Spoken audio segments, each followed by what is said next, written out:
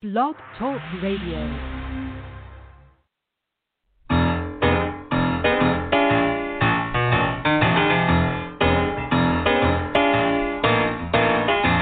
You're listening to The Catch with John Fisher on Blog Talk Radio, connecting life to faith. The world is trying to get it together, trying to help their fellow man, hoping we can make it better. Do you really think we can? Yeah. Yes, we do think we can, and that's why we meet here every Tuesday to talk about how we can make the world better. We believe that we can, and it's not us, it's the fact that Christ is in us and that we are a part of the kingdom of God and a whole different rule than what we see at work in the world. So that's what makes us very excited about our show every Tuesday, Blog Talk Radio, is we get a chance to talk to some really pretty amazing people. And there are people who are, as Christians, most of them out in the world, working, seeking to bring what they know about the kingdom of God to play on the world as they know it, and the places where they live and work and move, and that's why I love this show so much. And tonight we have probably for at least the third, maybe the fourth time. It's been so long I haven't counted them all. One of my favorite guests of all, Os Guinness. Oz is a author and social critic, the great grandson of Arthur Guinness, the Dublin brewer. He was born in China in World War II, where his parents were medical missionaries, and he was a witness to the climax of the Chinese Revolution in 1949. He was expelled with many other foreigners in 1951 and returned to Europe, where he was educated in England, and completed his undergraduate degree at the University of London and a Doctor of Philosophy and Social Sciences from Oriel College in Oxford. So Oz has written or edited over more than 30 books, and we are going to be talking tonight about an essay he wrote and about this country in crisis. And boy, it couldn't be anything more timely for us right now, 2 weeks away from the election. What's going on in America? And so Oz, once again, a very warm welcome to The Catch on Blog Talk Radio. Thank you, John. What a great pleasure to be with you again. Just before we went on here on the air, Oz, you were just starting to talk about the world situation. I had made a comment about the crisis we're in, and can we pick that up? You were just starting to tell me about what you've been through with China and other places. How do you assess where we are right now? What is going on in this country? Well, John, let me tie it into what you said intriguingly at the beginning about improving our world. You know, the climax of the Revolutionary War was in October 1781 at Yorktown. And legend has it that when the British troops were ordered to march out and surrender, they were told to play a 17th century ballad, "The World Turned Upside Down." Now, that ballad had been at the heart of the English Revolution in 1642.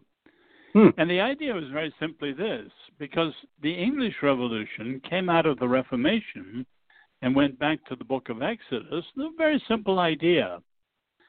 God creates order, humans create disorder, So the Lord subverts the chaos of the human world, and so what we call revolution is actually turning the world the right way up again. Now, the English Revolution was the first. The English, the American, the French, 1789, the Russian, and the Chinese. Oh boy, I was there in China. But here's the point. The first two were different in that the English failed, Americans succeeded, but they were both similar. They came out of the Reformation and went back to the book of Exodus. And they had that biblical idea of revolution. Whereas the French, Russian, and Chinese were all anti-biblical, anti-religious, and very anti-Christian. Now, why is that important? Well, for a simple reason. If you look at the deep divisions in this country now, some people blame social media. Some blame the president. Some say it's the coastals, California against the Midwest. Some say it's the nationalists over against the globalists. And I would argue, I'm not alone, the deepest division is between those who understand America and freedom from the perspective of the American Revolution and those who understand it from the perspective of ideas that come down from the French Revolution. And they're very, very different. So that's really underlying. This summer we've seen a lot of things in the streets, Antifa and Black Lives Matter and so on. And if you know the ideologies behind these, they're ideas that come not from the American Revolution, but from the French Revolution. And that's why understanding these differences is so incredibly important in today's world.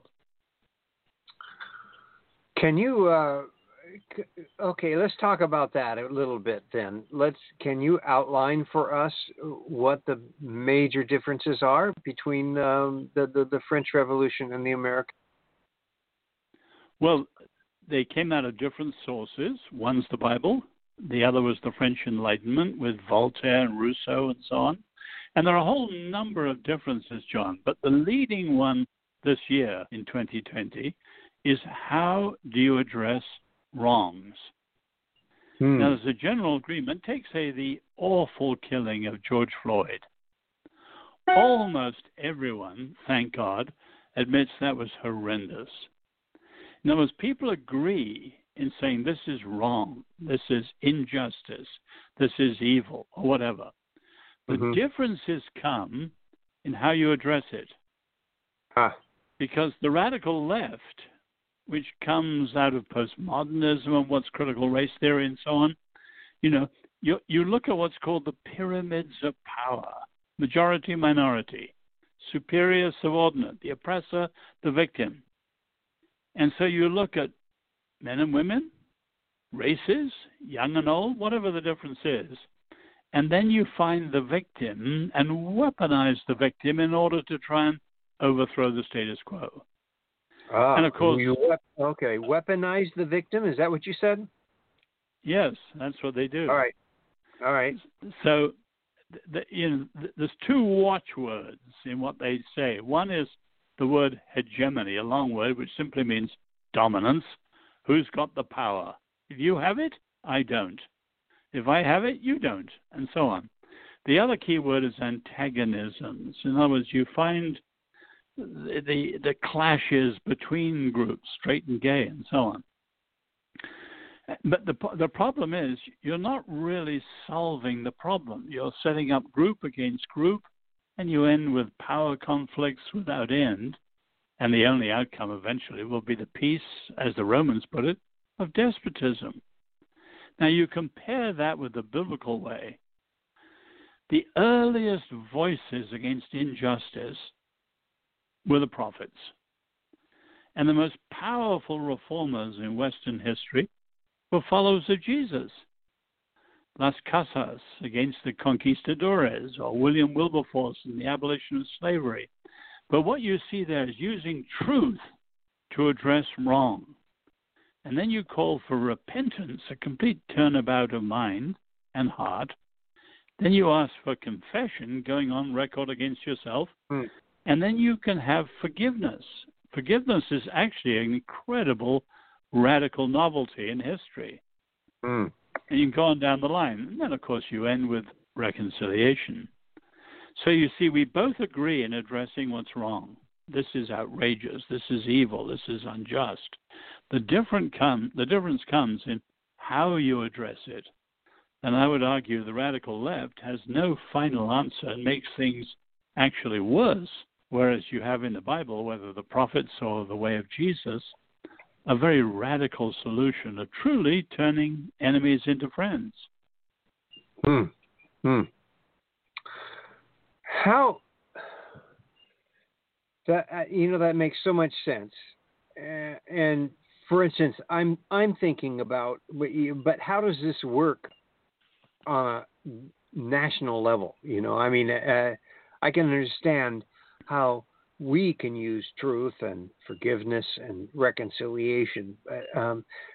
And suddenly, the only thought I had was going back to South Africa and the apartheid and the truth and reconciliation meetings that they had and the forgiveness that was extended. Would that be an example, Oz, of what could happen at a national level? Yeah, absolutely. Although it's even clearer in Rwanda, where you had real Christian content to both truth and reconciliation, and many incredible stories surrounding it.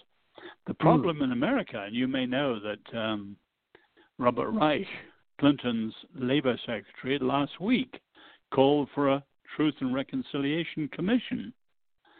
But the trouble in America at the moment, and particularly among the radical left, there is neither a solid view of truth, nor is there a foundation for reconciliation. So if you think of the last 50 years, John, truth. God is dead, truth is dead. What's left? Power. So relativism, objective truth's gone out the door. Emotivism, what I feel is true. And then you have what's called social constructionism. We are making our social worlds and so on. So truth is effectively dead in American public life. And what you have is power. And that's absolute disastrous because might overcomes right. And so on. You can see that in the press and so on. Now, you say, what can we do at the national level? Well, think of 100 and however many years ago, in Lincoln's time. They're on the edge of the Civil War. Real slavery, not just a memory. And slavery is worse than racism because people are actually in servitude. But Lincoln addressed the evil of slavery in the light of the Declaration. People are born equal, created equal by God. And then he called for a new birth of freedom. So America always goes forward best by going back first, which is actually a biblical idea. And the trouble is today we have no leader calling America back to its best first principles. And that's what we need, a Lincoln-like leader to do that today, to call Americans back to, I would call it, a new birth of freedom, because America's gone off the rails again. In other words, Lincoln died, and then you had the horror of the Jim Crow era. Then you had the Civil Rights period, which really did dismantle the legal and the bureaucratic forms of oppression, but they didn't clear up the whole of racism. And now we have the radical left and its postmodern ideas. They are exploiting that residual racism, making it sound as if it's as bad as it was before. It's not. But we've got to face it wherever it is. How? But Oz, how can we do that as individual? Remember that justice in the Bible is not primarily institutional. It's personal, interpersonal. God is just. God hates injustice. He calls us to be just and to hate and fight injustice. Now, justice begins the way humans made in the image of God treat their fellow humans made in the image of God. So one of the worst things the current president does is his tweeting and his ad hominem insults. Now, his opponents answer in kind. They fully reciprocate. The social media are an incredible source of injustice. So we are followers of Jesus. We're called to love our enemies. So with truth and respect for people made in the image of God and an attempt to love those who are against us, justice begins with each one of us the way we talk to anyone every day. So we've got to see a reformation of language. If you look in the Old Testament, what's called evil speech, the rabbis put it bluntly that evil speech is almost tantamount to murder. Yeah. Because you have a very high view of words. Words create worlds, and words can destroy worlds. So justice for all of us starts with the way husbands treat their wives. You know, we treat people at work. We treat people when we answer them on Instagram or whatever. And justice begins with each of us. I mean, it's not just something to do with the Department of Justice in Washington. No, it starts with personal, interpersonal behavior. So if we have enough of that going on, we might make a little difference. Oh, absolutely. And you think of something radical like freedom. Like forgiveness. You know, people take forgiveness and treat it rather casually as a cliche. But forgiveness is very closely tied to freedom. In other words, when someone, the forgiver, forgives, the claim against the wrong of the past is dismissed. So the burden of the past for the forgiven, gone. And that burden carried into the future, gone. So forgiveness is an essential for people being freed from the past and freed to open up a new future. Now we've got to make these things very practical in our families and out into the big issues of public life too. But things like forgiveness are actually very radical. And if you look at human history, they're novel. In other words, if you look at the pagans, the ancients, or even the moderns, if someone's done wrong, the only way to respond to it is to try and appease the person to whom you've done wrong, or to abase yourself before them as if you're no threat to them at all. Now, that's a pretty hopeless way of doing it. It doesn't make an enemy into a friend. But forgiveness is far more radical. As Lincoln said, you can truly turn an enemy into a friend through all that forgiveness truly means, because it's tied in with freedom. Would I'm trying to see what this might look like if you brought up the George Floyd situation. You know, what would happen if Floyd's family came out with a public statement of forgiveness? Well, John, think of what happened in South Carolina, in Charleston. Yes. You remember when Dylan Roof went into the black church and killed all but 3 in the Bible study, having been with them a full hour and listened, then took out his gun from his backpack and shot them. You know, he wanted to start a race war. And the town was on edge because of the history of racism in South Carolina. Yeah. But at that hearing 3 days later, when the family went in, some of them, one woman showed a blood-stained Bible that was still pink, washed with the blood of her son. And when one after another said, "I forgive you, I forgive you," the race war was stopped in its tracks.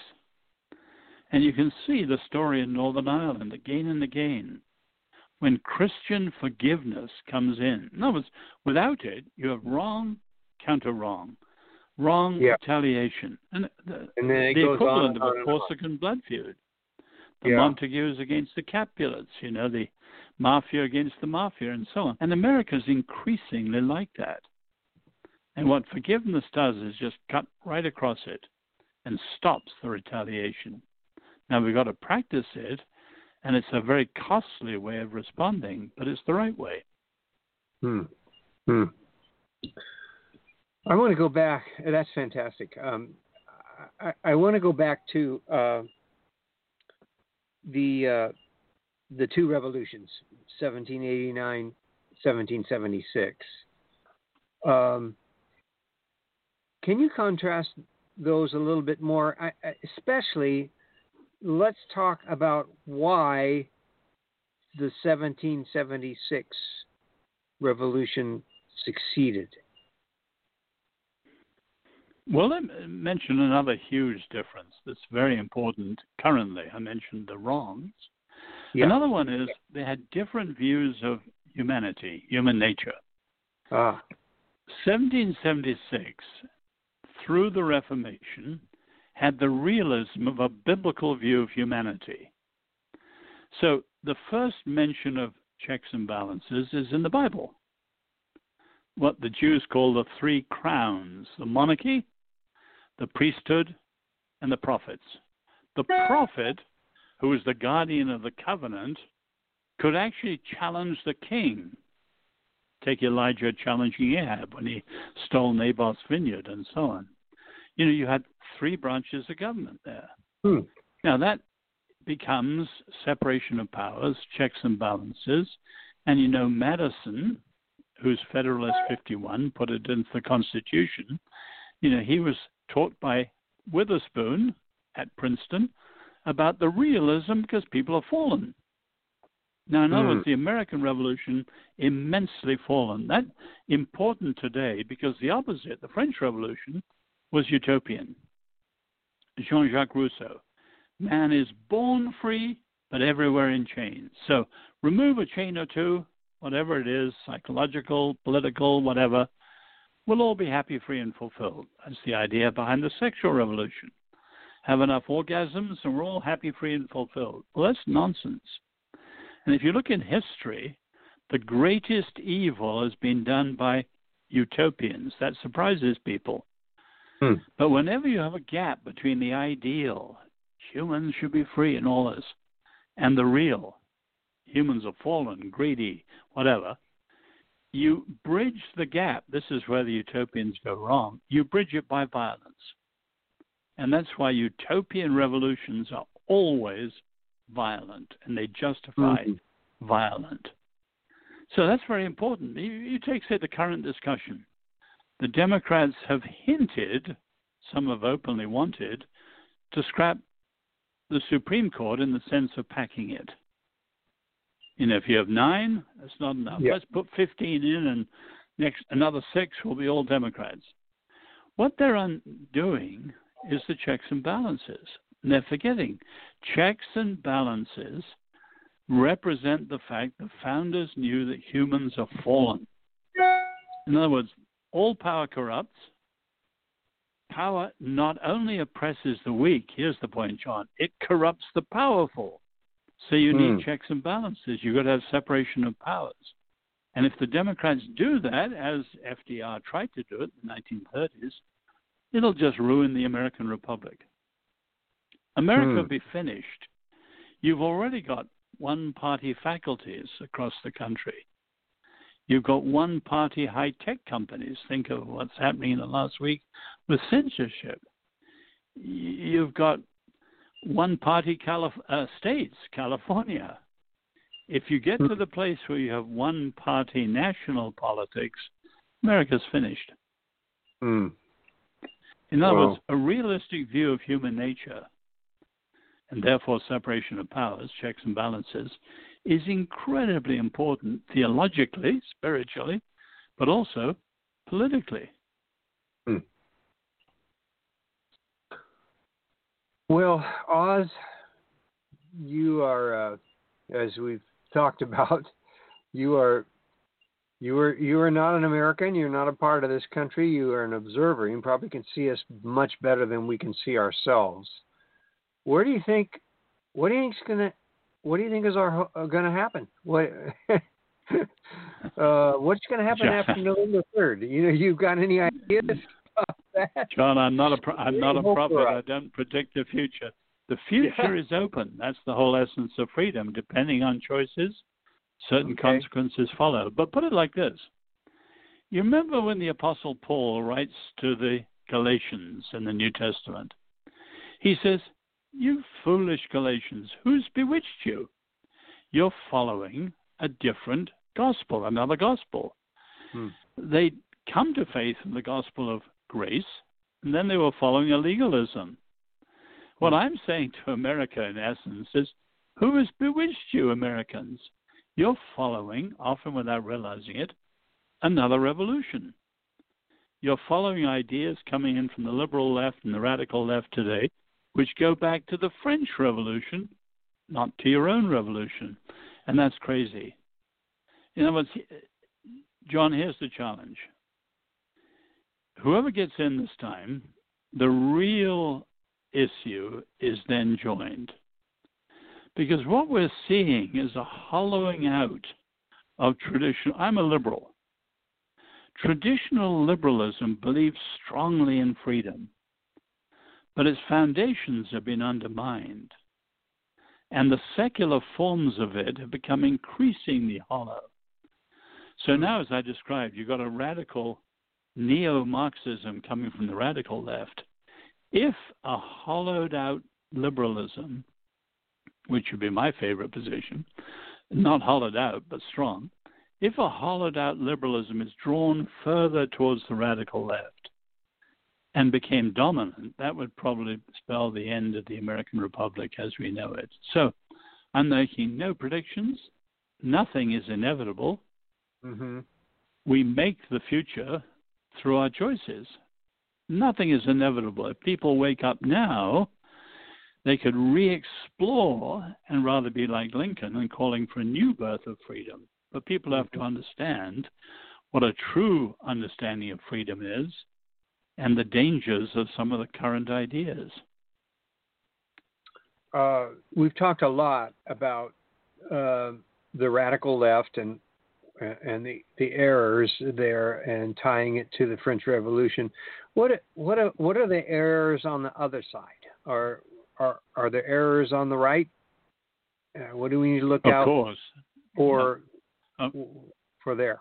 Those that are right wing, let's say the KKK and white supremacists and so on, they are horrendous too.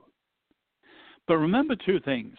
First, the left is much more powerful because of what the radicals in the late 60s, when you and I first met, they called for a long march through the institutions, 1968.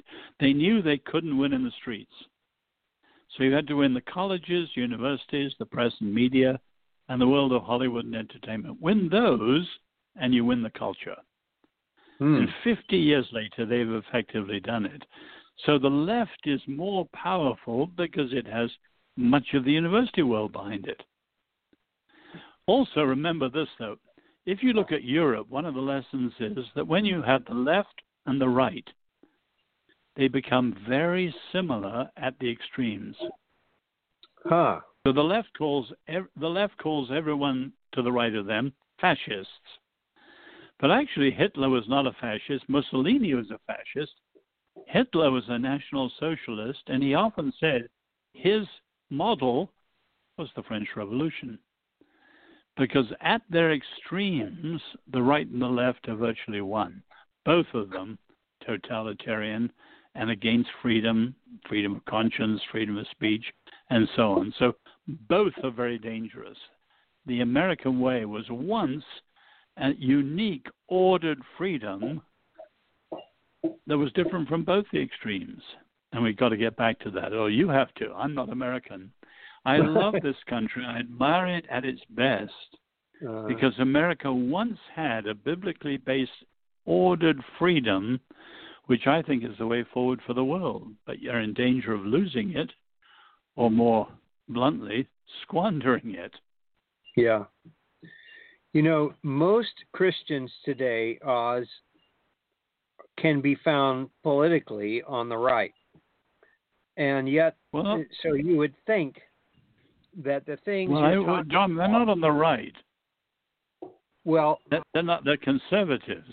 That's different from the right. Okay. The true liberal is not the left, and the true conservative is not the right. But you're right. Both of the conservatives and the liberals are becoming rather hollow and getting pulled.